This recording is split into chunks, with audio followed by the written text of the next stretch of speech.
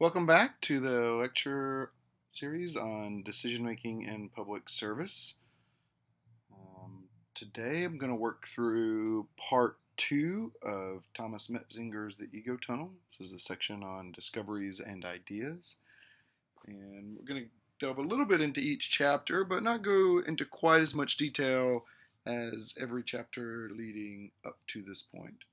So these chapters 3, 4, 5, and 6 are going to get one lecture.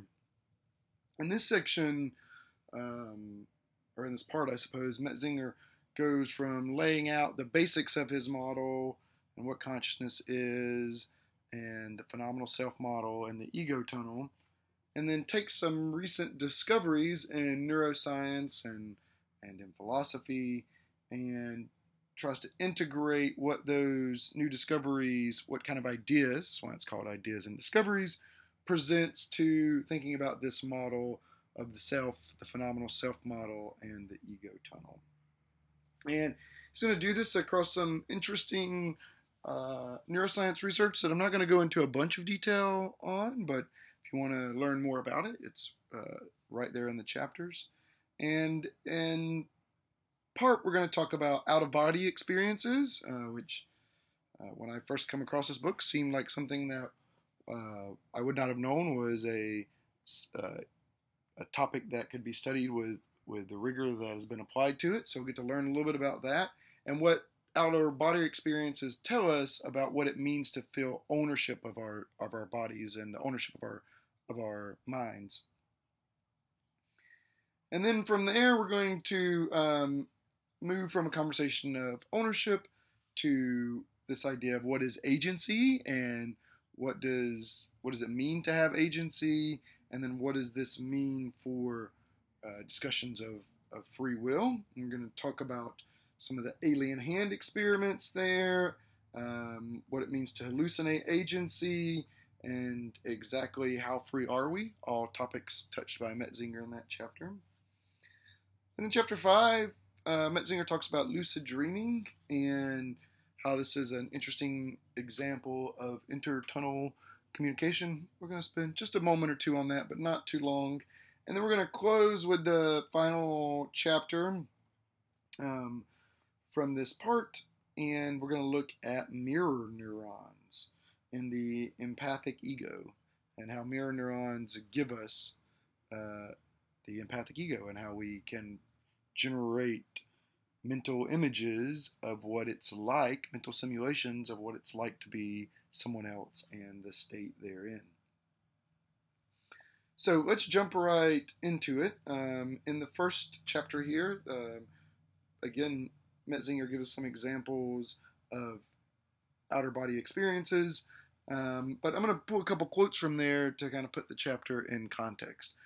First is he starts the chapter by saying, owning your body, its sensations, and its various parts is fundamental to the feeling of being someone. So ownership of the things that you feel, of your physical presence, are all things that contribute to your sense of being a self and being someone. And Metzinger speculates that this is a specific aspect of conscious experience. He says it's a form of automatic self-attribution that integrates a certain kind of conscious content into what is experienced as oneself. So ownership's a piece of this. And Metzinger goes on to say your bodily self-model is created by a process of multisensory integration based on a simple statistical correlation your brain has discovered. The phenomenal incorporation of the rubber hand into your self-model results from correlated tactile and visual inputs. And this is where Metzinger highlights the rubber hand illusion. And the rubber hand illusion essentially is by some clever experiment construct, you can have a sense of ownership of a rubber hand as opposed to your own hand. And so Metzinger says of this experiment, it clearly shows that the consciously experienced sense of ownership is directly determined by representational processes in the brain, because you're able to give that sense of ownership to something that is actually not a part of you, that is a rubber hand. And Messinger goes on to say the emergence of the bodily self model, the conscious image of the body as a whole, is based on a subpersonal automatic process of binding different features together, of achieving a coherent self.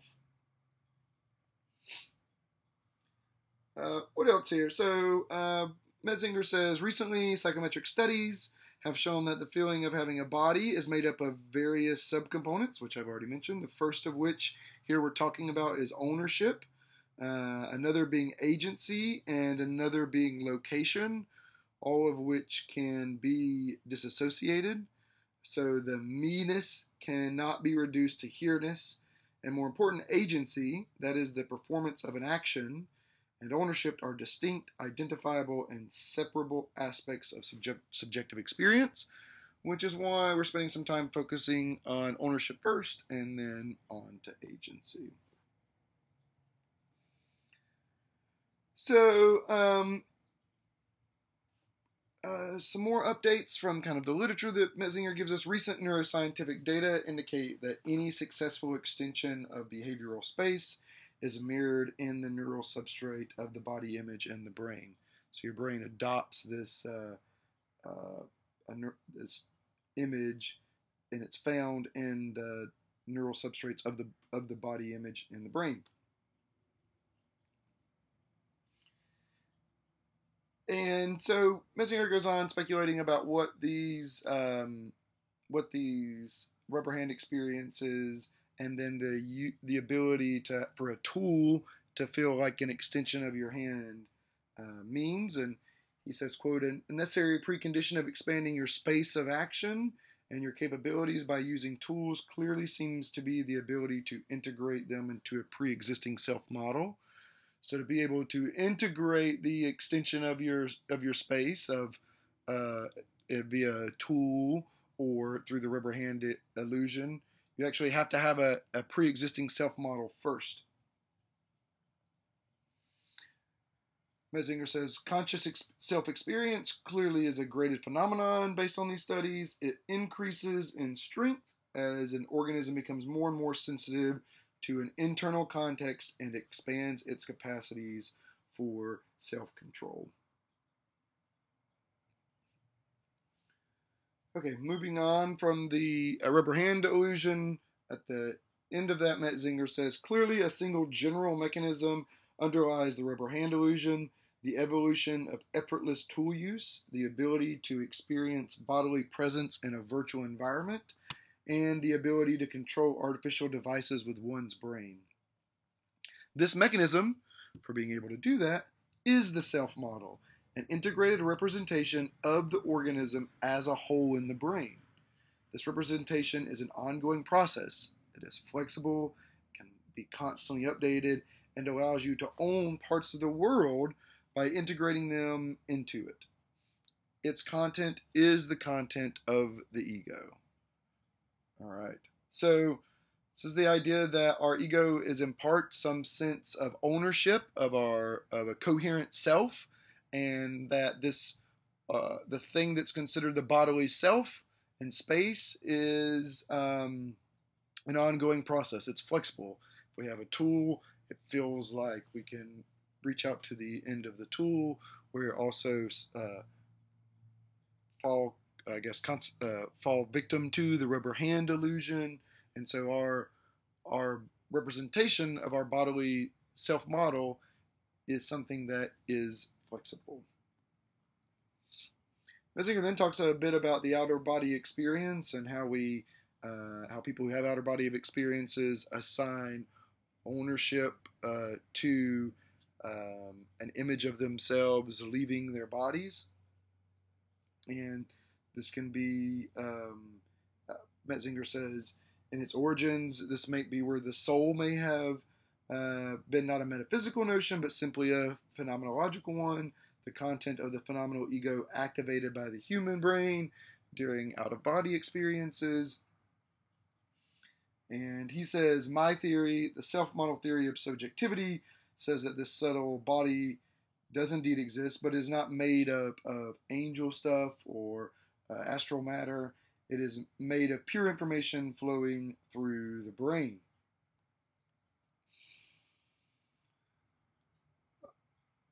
All right, so Metzinger walks through some of the outer body experience experiments, and he says that another reason the outer body experience is interesting from a philosophical perspective is that it is the best known state of consciousness in which two self models are active at the same time. The model kind of floating above the body or viewing it, and the actual body still being there. To be sure, he says, only one of them is the locus of identity, the place where, quote, place where the agent resides, and the other self model, that of the physical body lying, say, on the bed below, is not strictly speaking a self model because it does not function as the origin of the first person. In the outer body experience, the first person experiences or the sense of agent is located in the out of body body.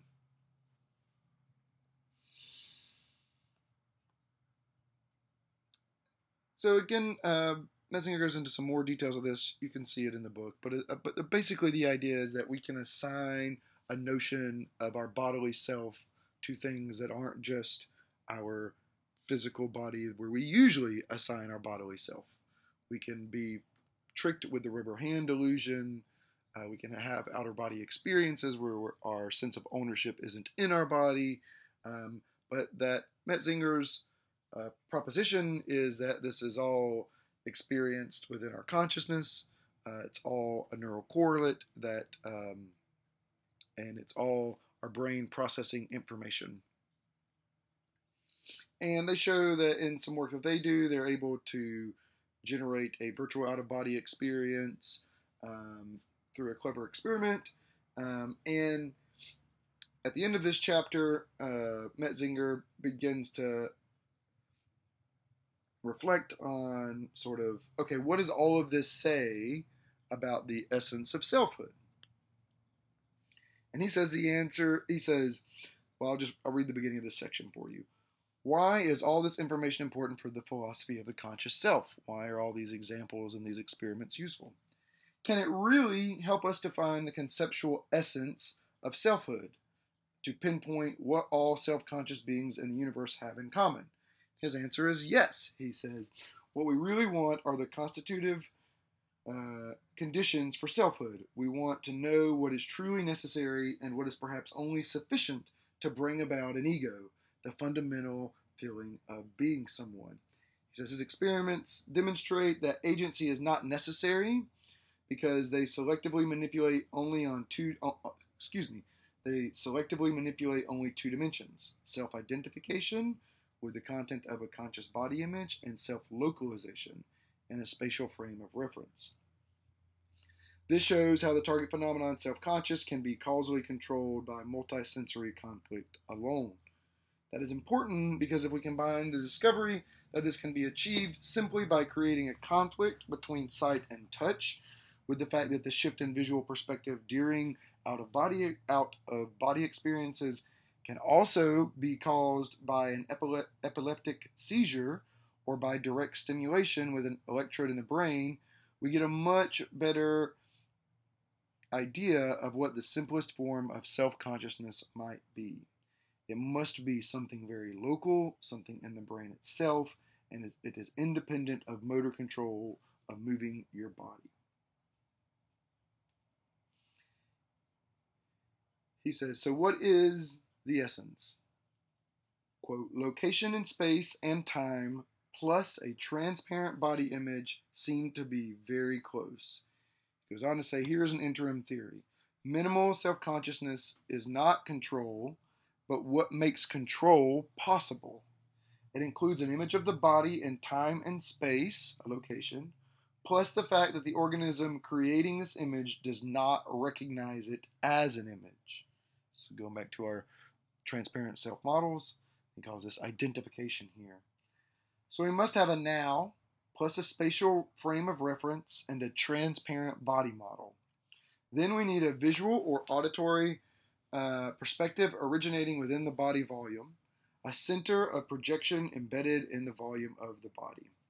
But the really interesting step is the one from the minimal self to a slightly more robust first person perspective. It is a step from selfhood as embodiment to selfhood as subjectivity. It goes on to say the essence of this slightly stronger form of selfhood, what a philosopher might call its representational content, is attentional agency plus the realization that the body is now available for global control. So I need attentional agency here and a whole body image that is ready, a body self model that is ready for global control.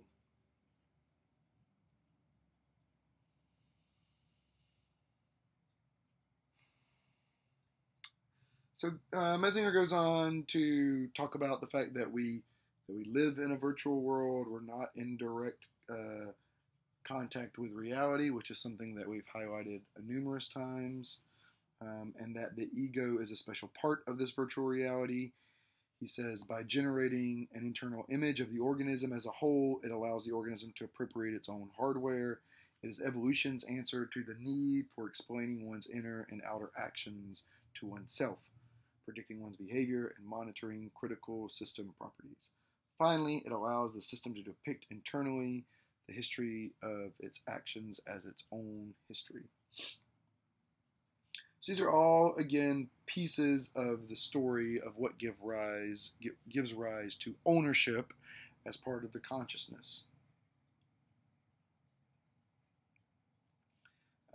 Messinger has what I think is an interesting insight a little bit later in the chapter. He says, whereas in the case of the virtual body, the slave robot may be thousands of miles away. In the case of the ego, the target system and the simulating system are identical. The conscious experience of being a subject arises when a single organism learns to enslave itself, to give its bodily control over to the self. In a way, Messinger says, the conscious part of our brains are like the body's head-mounted display. They immerse the organism in a simulated behavioral space. Messinger then talks about some interesting experiments with phantom limbs that are similar to the rubber hand illusion that I'll let you review in the book.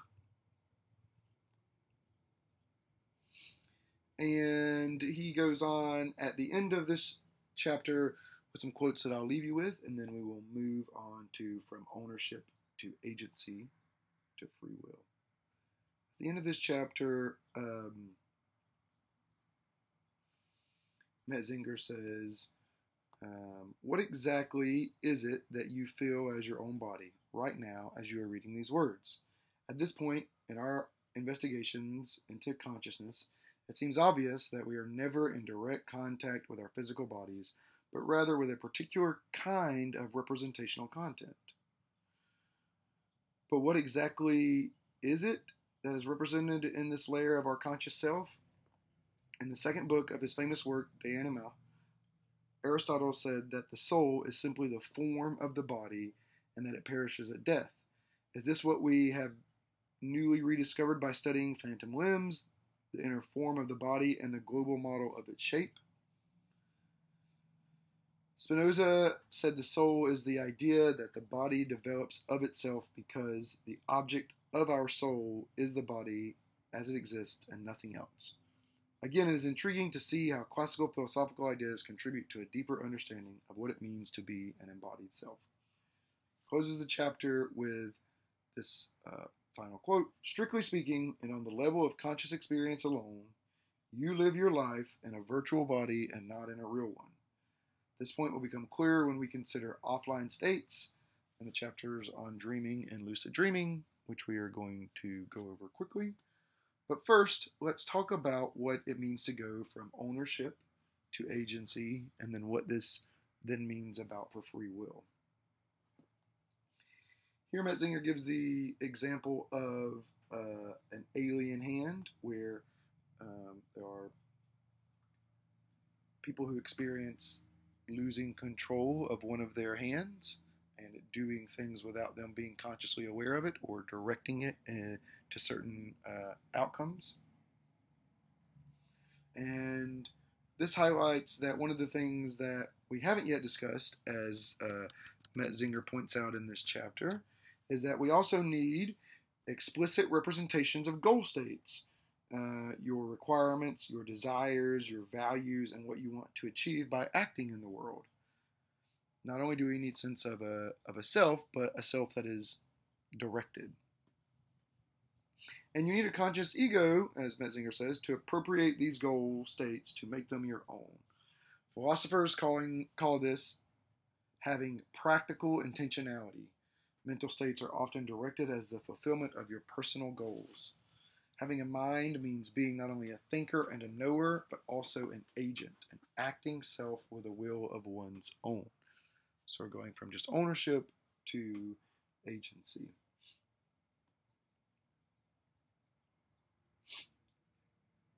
And there's often some conflict in certain psychiatric syndromes between the willing self and the thinking self. And the alien hand not experiments, but the alien hand kind of syndrome highlights that.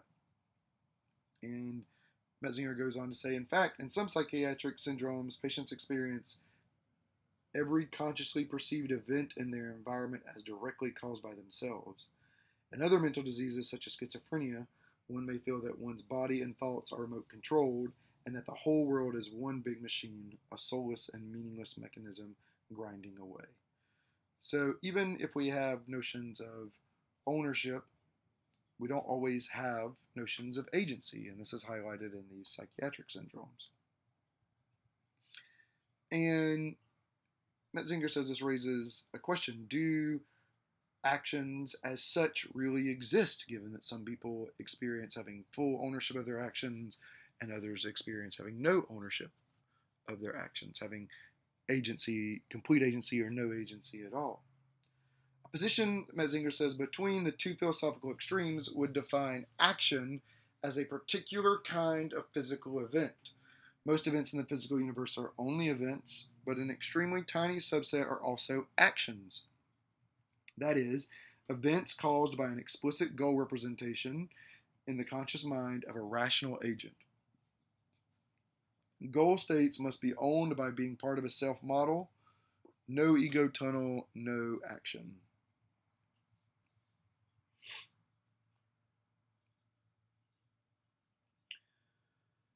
Metzinger goes on to say the phenomenal experience of ownership and the phenomenal experience of agency are thus intimately related, and both are important aspects of the conscious sense of self. If you lose control of your actions, your sense of self is greatly diminished. So these things aren't completely independent of one another.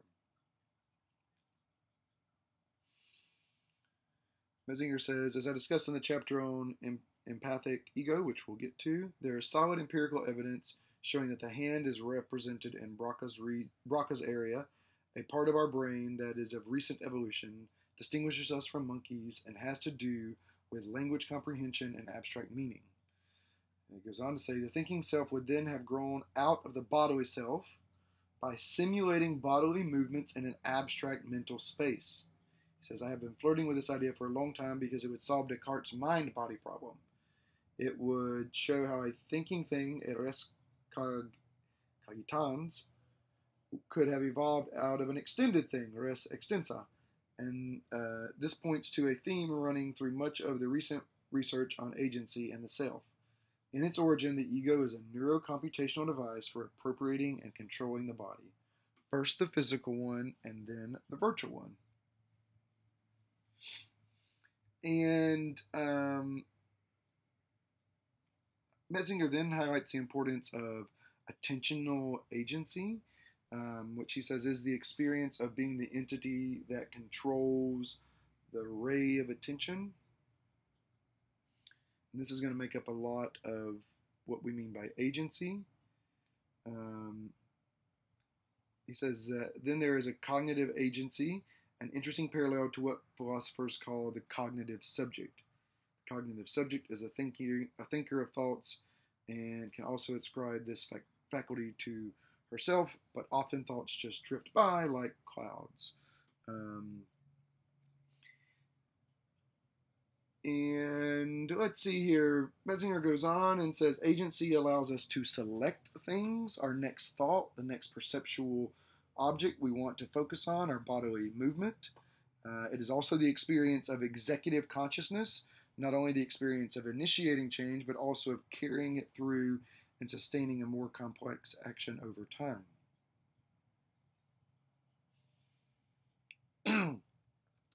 But the alien hand syndrome, as Metzinger says, forces us to conclude that what we call the will can be outside of our self models as well as inside it. It can be part of our self model, or it can be something that's influencing it that is not part of our self model. Such goal directed movements, as Metzinger says, might not even be consciously experienced at all. In a serious neurological disorder called akinetic mutism, patients do nothing but lie silently in their beds. They have a sense of ownership of their body as a whole, but although they are awake and go through the ordinary sleep-wake cycles, they are not agents. They do not act in any way. They do not initiate any thoughts. They do not direct their attention. They do not talk or move. So again, here an example of a difference between having just ownership as opposed to ownership plus some agency. He goes on to say many of our best empirical theories suggest that the special sense of self associated with agency has to do with the conscious experience of having an attention and with the experience of motor feedback. He says this binding turns the experience of movement into the experience of an action. But note once again that neither the mind nor the self is a little man in the head. There is no one doing the creating, the comparing, and the deciding. These are just neural correlates in your brain. All right, so then Metzinger goes on to talk about hallucinating agency. And it turns out that, as he says, by directly stimulating the brain, we can trigger not only the execution of a bodily movement, but also the conscious experience of having the urge to perform the movement. In other words, we can experimentally induce the conscious experience of will. So, through stimulation to the brain, experimenters have demonstrated that they can cause you to hallucinate a desire to do something. And so Metzinger says, this much is clear. Whatever else the conscious experience of will may be, it seems to be something that can be turned on and off with the help of a small electrical current from an electrode in the brain. So in this way, our sense of will, our sense of deciding what to decide and deciding, can be stimulated by electrodes in the brain. Now think about that for a minute.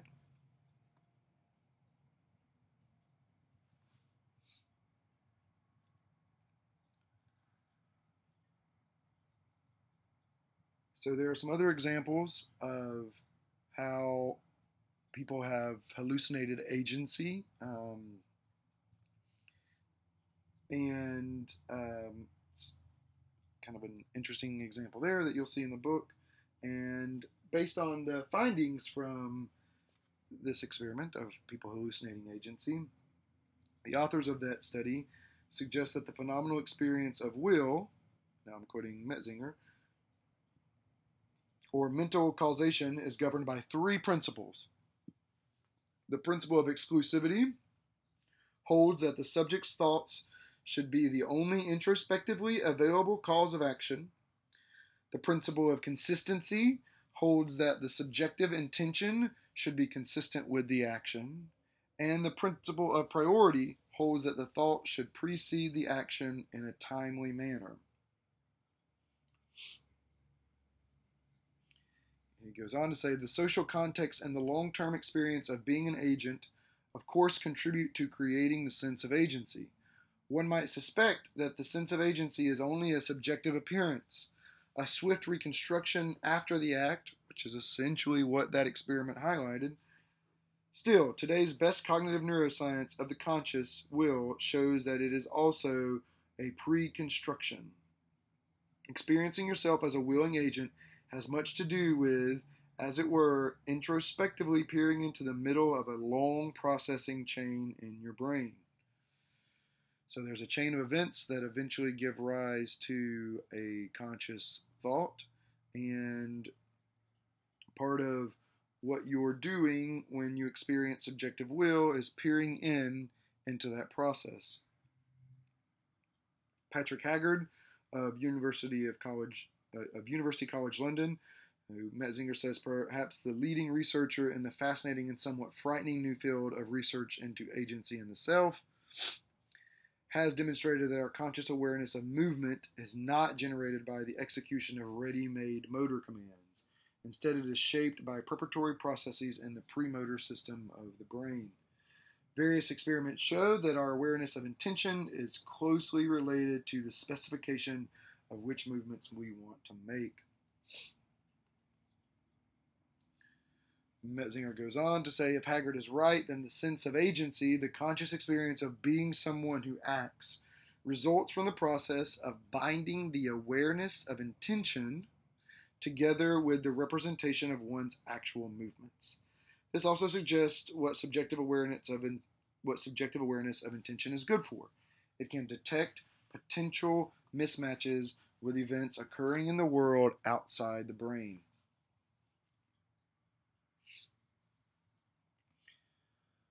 Sorry, I'm reading a lot of this directly. This stuff is there's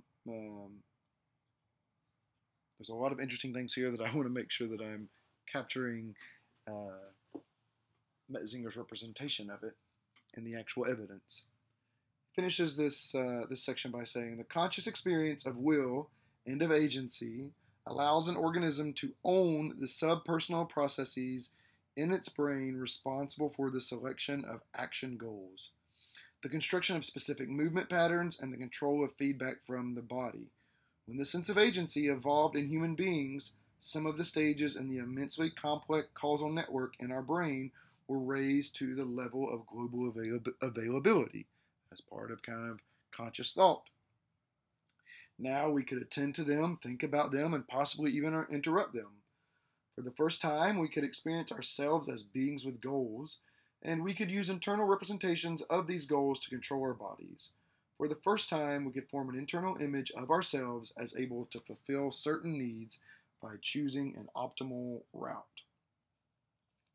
But, as Metzinger poses, the next question, how free are we really? At what point are we, as conscious entities, part of this process, this chain of lower level events to higher level events and higher level representations to make decisions?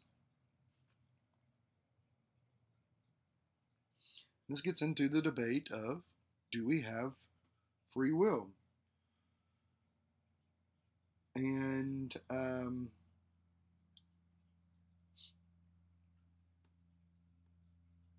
this is a tricky one that people, myself included, when looking at this evidence, have a really hard time with, thinking how what this evidence says for how free our choices are and what that means. So Metzinger says, probably most professional philosophers in the field would hold that given your body, the statement of your brain, and your specific environment, you could not act differently from the way you're acting now. That your actions are preordained, as it were. If you were to put a twin in exactly the same situation and had the exact same molecules present, they would behave the same way.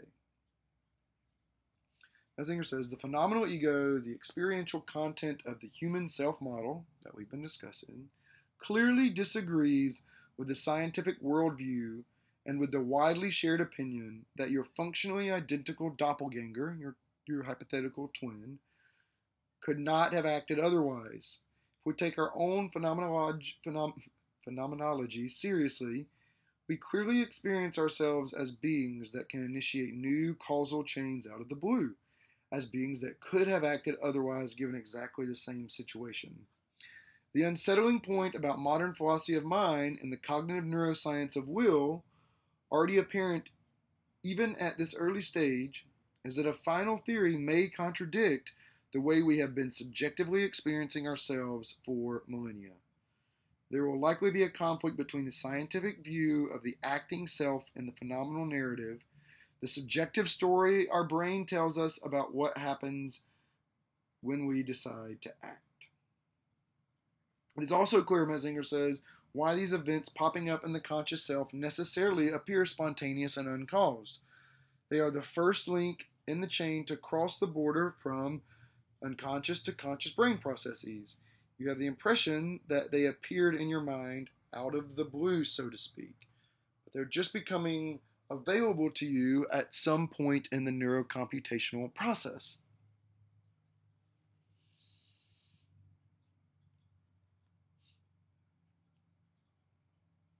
Metzinger says, science of the mind is now beginning to reintroduce those hidden facts forcefully into the ego tunnel. There will be a conflict between the biological reality tunnel in our heads and the neuroscientific image of humankind, and many people sense that this image might present a danger to our mental health. I think the irration, he says, and deep sense of resentment surrounding public debates on the freedom of the will have little to do with the actual options on the table. These reactions have to do with the perfectly sensible intuition that certain types of answers will not only be emotionally disturbing, but ultimately impossible to integrate into our conscious self models.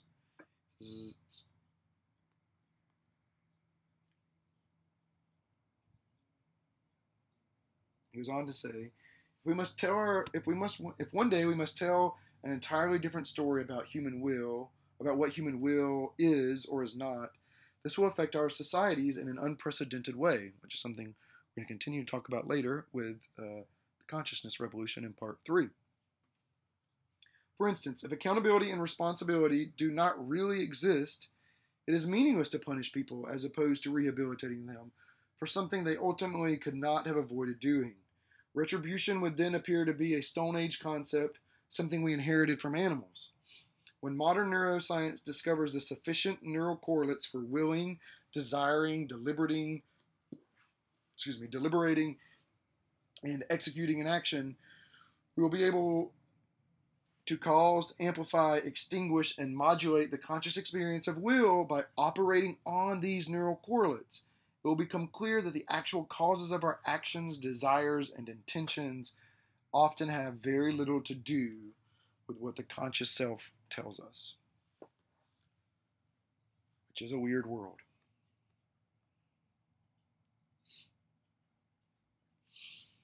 And concluding in this chapter, Metzinger says, neuroscientists like to speak of action goals, processes of motor selection, and the specification of movements in the brain. As a philosopher, and with all due respect, he says, I must say that this too is conceptual nonsense. If one takes the scientific worldview seriously, no such things as goals exist, and there is nobody who selects or specifies an action. There is no process of selection at all. All we really have is dynamical self-organization.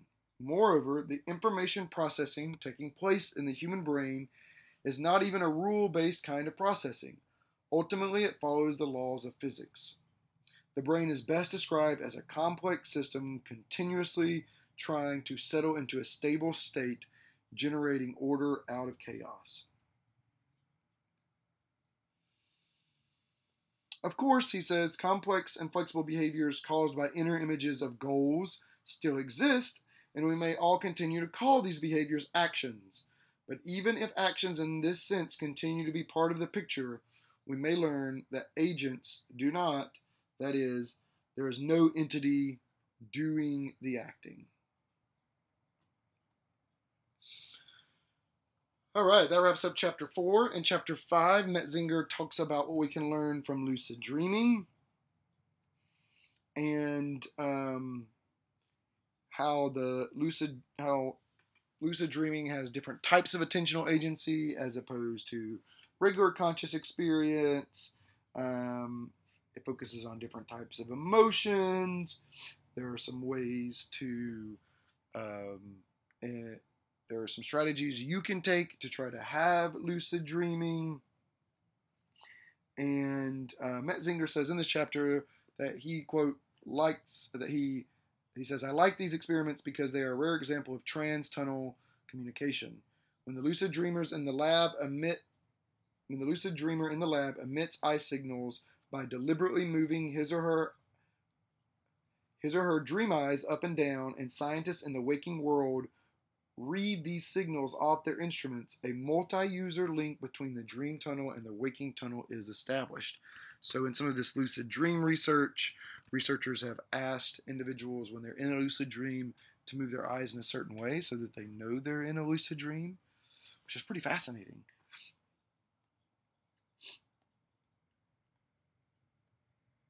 Moving forward from that chapter, it gives us, lucid dreaming gives another tool to examine consciousness. And then at the end of that chapter, there's a nice lecture with Alan Hobson that I recommend you checking out. But in the interest of moving this lecture along, I'm going to move on to the last chapter, which is for part 2, which is the empathic ego.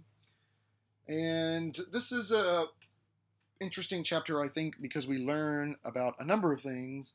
But the thing I want to focus on is mirror neurons, which we're going to get to. Before we get there, at the beginning of this chapter, Metzinger lays out the importance of this chapter and says, at the beginning of this book, we asked how a first-person perspective can emerge in the brain. The answer was that it does so through the creation of the ego tunnel. Now we can ask, what about the second-person perspective, or the we, the first-person plural perspective? How does the conscious brain manage to get from the I to the you and the we? The thoughts, goals, feelings, and needs of other living beings in our environment constitute part of our own reality.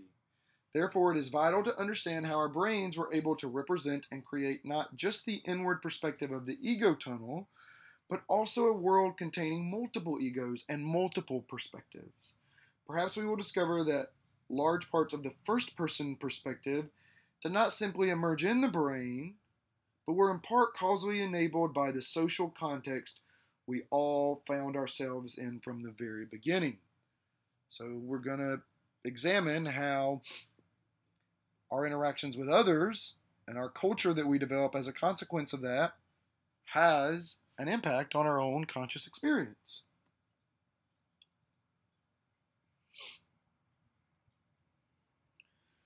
Metzinger says in chapter 2, he pointed out that in the history of ideas, the concept of consciousness was intimately related to the possession of a conscience, the higher order ability to assess the moral value of your lower order mental states or your behavior. What kind of self-model, he says, do you need in order to become such a moral agent? To have a conscience. The answer could have to do with the progression from a mental representation of the first-person singular perspective to that of the first-person plural, along with the ability to represent mentally what the benefits or risks of a particular action would be for the collective as a whole. You become a moral agent by taking the coherence and stability of your group into account. This is the idea from philosophy of the independent observer. It's been popularized in part by Adam Smith's The Theory of Moral Sentiments, where he makes a lot of conjectures about what would the impartial observer, the objective observer, think about things. And he references culture and what your fellow individuals would think about that. And Metzinger suggesting that this might be, in actuality, where our ideas of morality come from. He says, I believe the human self-model was successful because it installed your social group as an ideal observer in your mind. And to a much stronger degree, that was the case in any other primate brain. That was more the case for us than any other primates.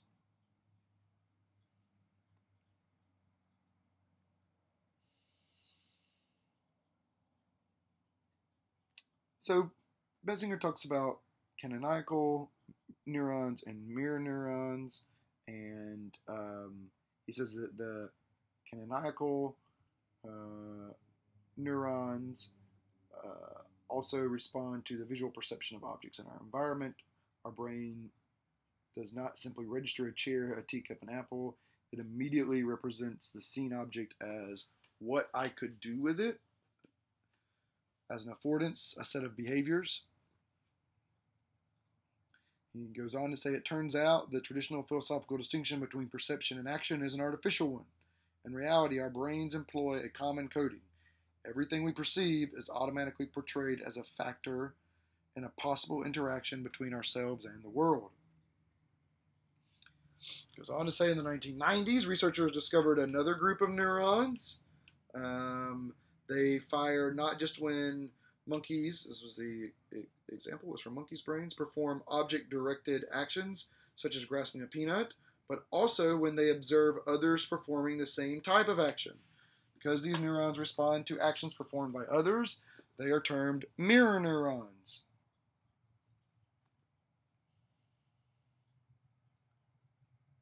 Says Metzinger goes on to say, converging empirical data show that when we observe other human beings expressing emotions, we simulate them with the help of the same neural networks that are active when we feel or express these emotions ourselves. He goes on to say, it is interesting to note that our ability to recognize a particular feeling in another human being can be weakened or switched off by blocking the relevant parts of the mirror neuron system. It is believed, for example, that certain areas in the ventral striatum of the basal ganglia are necessary in recognizing anger. Patients with damage to this area show impairment in identifying aggression signals emitted by others. So these mirror neurons can be amplified or inhibited. Metzinger goes on to say, there seems to be an underlying principle uniting these new empirical discoveries.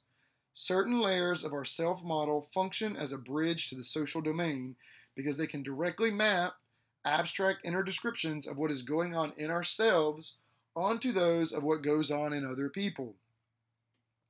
He goes on to say, first we developed the self-model because we had to integrate our sensory perceptions with our bodily behavior.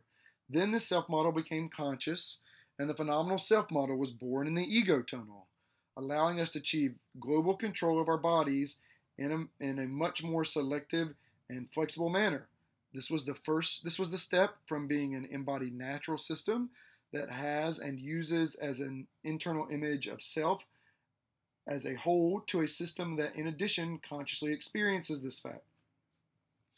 The next evolutionary step was what Vittorio Gagliese, Rizzolatti's colleague at Parma and one of the leading researchers in the field, has called embodied simulation. In order to understand the feelings and goals of other human beings, we use our own body model in the brain to simulate them.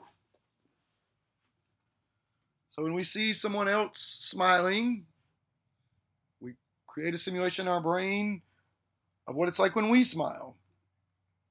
When someone's in pain, we simulate what it means to us to feel that kind of pain. Metzinger goes on to say, social cognition has now become traceable to empirical neuroscience on the level of single-cell recordings, showing us not only how ego tunnels started to resonate with each other, but also how complex cooperation and communication between self-conscious organisms were able to evolve and lay the foundation for cultural evolution. My idea, he says, is that social cognition rests on what is sometimes called an exaptation. An adaptation led to an integrated body model in the brain and to the phenomenal self model. Then the existing neural circuitry was exapted from another form of intelligence. It suddenly proved useful in tackling a different set of problems. He goes on to say, the new emerging general picture is inspiring. We are all constantly swimming in an unconscious sea of intercorporality, permanently mirroring one another with the aid of various unconscious components and precursors of the phenomenal ego. He Goes on to say, from a philosophical perspective, the discovery of mirror neurons is exciting because it gave us an idea of how motor primitives could have been used as semantic primitives. That is, how meaning could be communicated between agents. Thanks to our mirror neurons, we can consciously experience another human being's movements as meaningful.